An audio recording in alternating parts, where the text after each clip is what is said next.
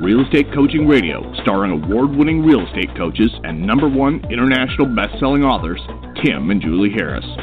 Real Estate Coaching Radio is the nation's #1 daily radio show for realtors who demand authentic, real-time coaching. Get ready for fluff-free, unfiltered, full-strength honesty about what's truly working to get you into action, helping others, and making money now in today's real estate market. Now to our hosts, Tim and Julie Harris. Hey, welcome back to Real Estate Coaching Radio. We are going to pick up where we left off a couple weeks ago, talking about the 14 rules of financial peace and how to build real wealth now. And this is part 3, actually. And this is a topic, as you guys know, who've read our books and listened to us for a long period of time, is near and dear to our hearts. This is a topic that a lot of people are hesitant to listen to, grateful when they've heard. And that's when Julie and I talk about money and we talk about wealth building, we talk about all these things, it makes people, generally speaking, a little bit uncomfortable because you're forced to be introspective about your own financial situation, and oftentimes you don't like what you discover. And here's what I'm here to tell you guys. We've all, Julie and myself included, have been in that exact same situation before. We know what it's like to basically be beyond broke. We know what it's like to basically dig yourself out. We know what it's like to build wealth, and we know what it's like to basically make yourself rich where your money works for you. You no longer have to work for your money. So if dummies like us can do it, so can you. So just keep that in mind as we're going through these points. This stuff is here's the blessing that all of you find yourselves in, and I hope you feel and see it the same way, is the fact that you have a real estate license gives you the opportunity, the ease of creating wealth that a normal civilian does not have. Because you can create wealth through deals and transactions and obviously through commissions and just being creative and being urgent and all the things we teach as part of our coaching program. So you are in the right place at the right time as far as your opportunity to basically create everlasting long-term wealth for yourself. But I want you to remember this, and those of you who take notes, I know a lot of you do, I want you to remember what we're about to tell you. Selling real estate does not make you rich. Please remember I told you that because it's true. It's what you do from the profits from selling real estate that makes you rich. So in order for you to be rich from selling real estate, what's the word that I haven't mentioned yet? That's right, profit. So you have to be able to generate profits from selling real estate. And that's oftentimes the one thing that keeps all of you guys from having enough, cash flow to start accumulating assets that produce wealth for you. It's because you have no profit or not enough profit to do anything other than to pay your bills. And the cycle of that can last your entire life. And that's the reason, according to the Social Security Administration, that most people, when they reach retirement age, are either dependent on the government or a family member. Social Security are just basically handouts from their family in order just to basically keep the lights on. And many of you are on that same track, and you know it. And you're going to have to be proactive about it and accept the fact that maybe your software that you have with regards to wealth accumulation is a little screwed up, and it's now your responsibility to take charge of that while you still have time to actually make the numbers work for you. And I'm telling you that in the most direct way I feel comfortable saying on this podcast, but Julie and I had all those same warning lines when we were trying to figure it all out ourselves, and we're still figuring it out. I'm not sort of preaching on top of our mountain saying we have the secret, and I'm not waving a book up in the air. What I'm saying to you is that all of us have certain belief structures around being rich and wealth accumulation that oftentimes are insidious. You don't know that they're floating around in your head, but they are there, and they are preventing you from actually gaining wealth and ever being financially independent. We talk about this in our best-selling book, Harris Rules, and I'm going to mention it here, and then we're going to get to the next point. And I want you to think about this. Please think about this and consider it, and don't reject what I'm about to say, because, again, it raises eyebrows when we talk about this in the live events. Nobody wants you to be rich. Nobody wants you to be rich. Not a single person on planet Earth wants you to be rich, because when you're rich, you're breaking free of a system that they are then having to force themselves to question belonging to themselves. And I'll give you a personal example, okay? And I told this story before, and always basically I haven't told it enough, or it hasn't been enough time that I don't feel a little bit emotional when I tell you the story, but it's true. So Julie and I, in our first year in business in real estate, when we were early 20s, we broke all kinds of records, and we sold over 100 houses our first year in business. Now, we were Julie and I are somewhere in our 40s, and we've been married for close to 30 years. So this is back in the 90s. Okay, we were right out of college. We bought our first house when we were actually still in college. But our first year in business, we sold over 100 houses, 103 with the pendings. That was more money certainly than we'd ever earned before. I promise you that. Mm-hmm. But it was also more money than Julie's dad had ever earned, my dad had ever earned. It was more money than basically anybody we knew had ever earned. Our first year in business, we weren't, business geniuses, no. We weren't even really keeping track of how many houses we were selling, how much money we were earning. We didn't really do that until towards the end of the year, where we just stopped and took a breath and then started adding things up. I'm telling you the truth. So Julie and I had this huge, year, and then we always, from there forward, we were always selling between 100 and 200 houses per year for the next 10 years, and that's basically when we started to pivot towards the coaching business. But here's what happened. We had never experienced that much money before. We didn't really know what to do with it. We just put it in the bank. We paid off all of our student loans. We were living in this little hovel of a house in Beachwald, Ohio, in Clintonville. And we thought, well, let's go out and splurge. Julie and I like cars. I like cars more than Julie does. So we went out and bought a slightly used I forget what it was, but it was a BMW M3. And my dad, who got me into cars, who loved cars, I was just so excited to show it to him. Like, I was wanting my dad to see how successful we'd been our first year, and I wanted him to actually be proud of us, and I wanted him to enjoy and experience the same thing that I was feeling from basically having accomplished this with Julie. We hadn't even been married that long, No one in the history of our families has ever done anything like that. It was totally unprecedented. I come from normal people. Julie comes from generations of preachers and school teachers, just like generations going all the way back to Europe. My people are basically all the same way, just normal people.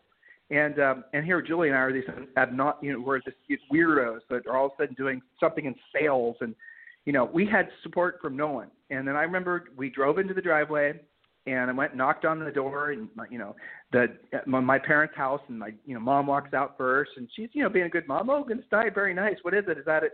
Are you showing me a car? What am I supposed to be looking at, kind of thing? And then my dad walks out, takes one look at the car, slams the door, and literally doesn't talk to me for a year. That happened, and it was almost exactly a year too, which was crazy. And I never understood why he acted that way. This was a long time ago. I've never talked to him. He passed away in 2009. I obviously forgive him. I've let it go more or less. You guys probably can hear I haven't completely let it go because it really did hurt. But what that taught me was, and I didn't understand the significance of me having had that experience. Why did I have to experience that? Fortunately, obviously, Julie was there, and she saw it and she understood.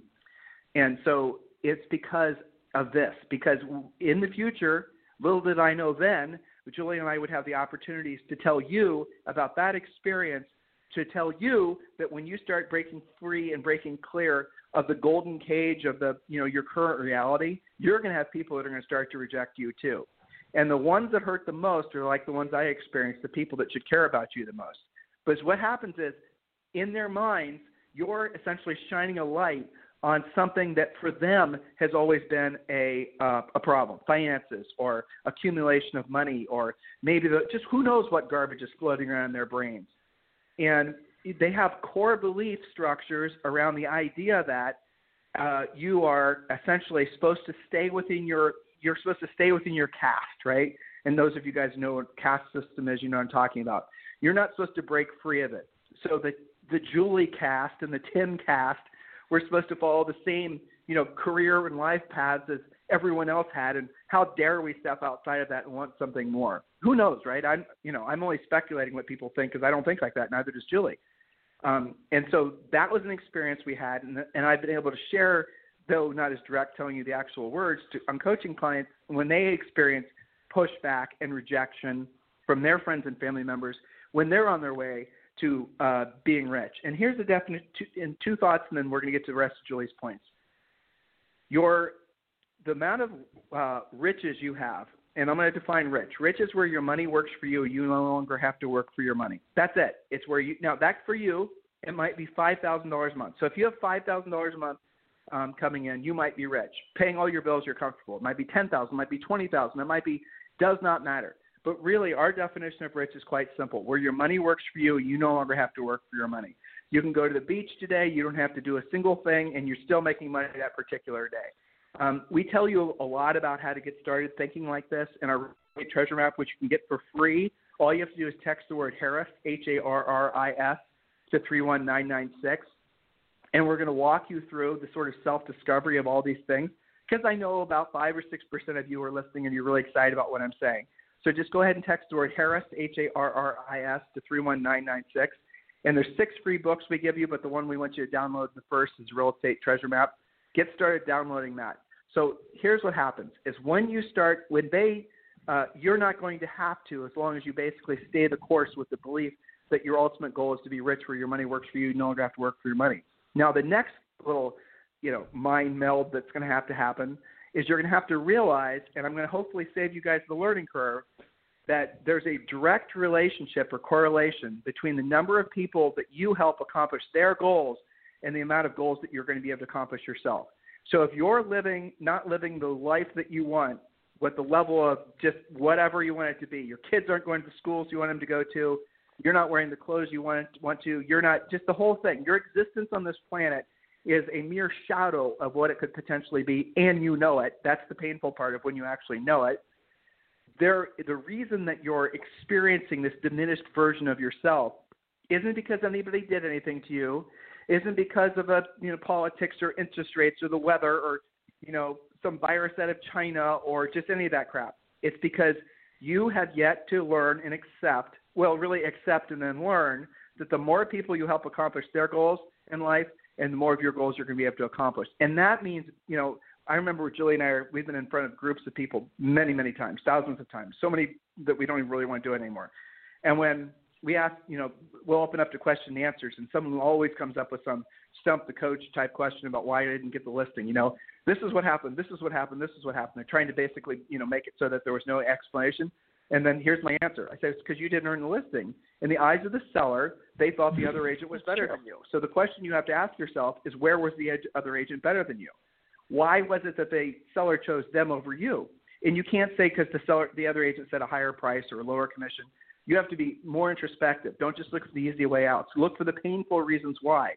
And then you start self-discovering that maybe the other agent was better because of their better salesmanship. They're better at answering questions. They're better at maybe telling the person in a better way that something they don't want to hear. These are all things that only come from experience.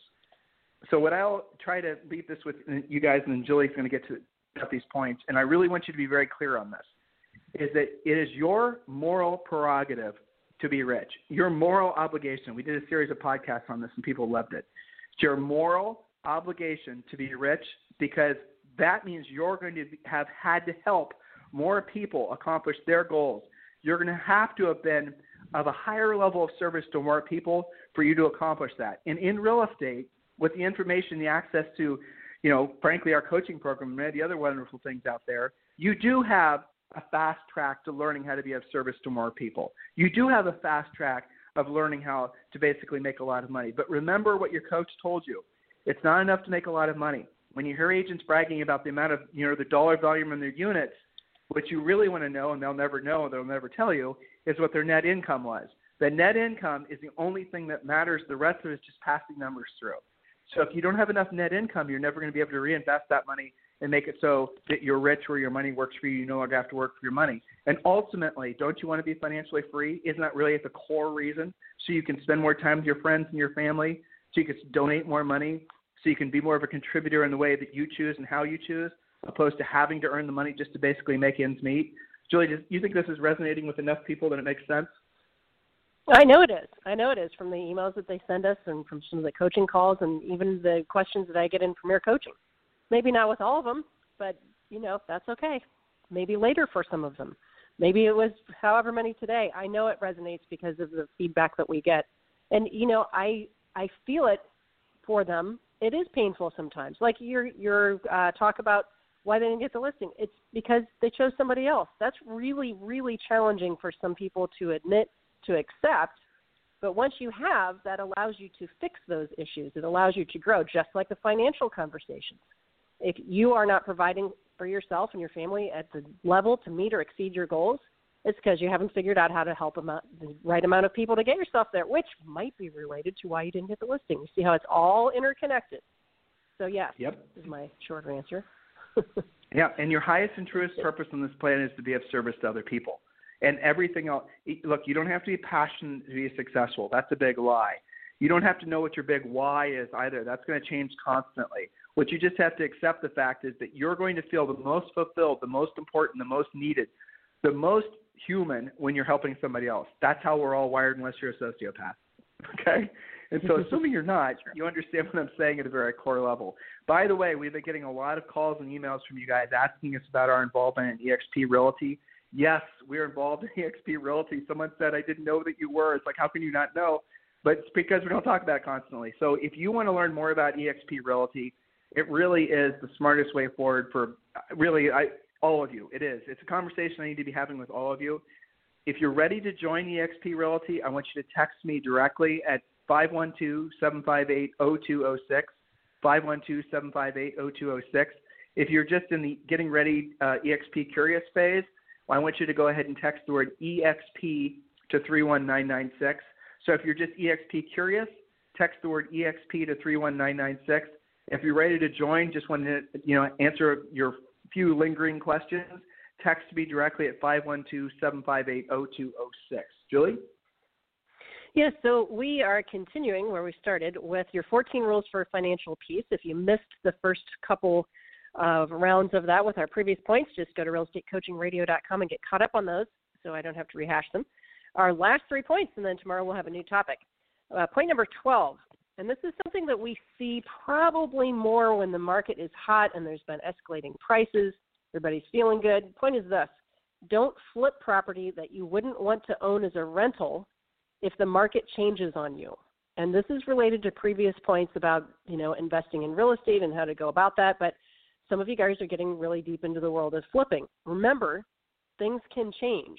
Just because it's got, 3 or 4, even 10 years of appreciation history doesn't mean that something can't happen, put more inventory on the market. Maybe that's not the neighborhood that's hot anymore. We saw that when we were selling, especially, trendy golf course communities and other things of other nature that can change on you. So plan on keeping it as a rental. If you're okay with that, then probably proceed to flip. Anything you want to add to that, Tim? There's so many varieties of fix and flip and rentals and all the rest. It's kind of a can of worms.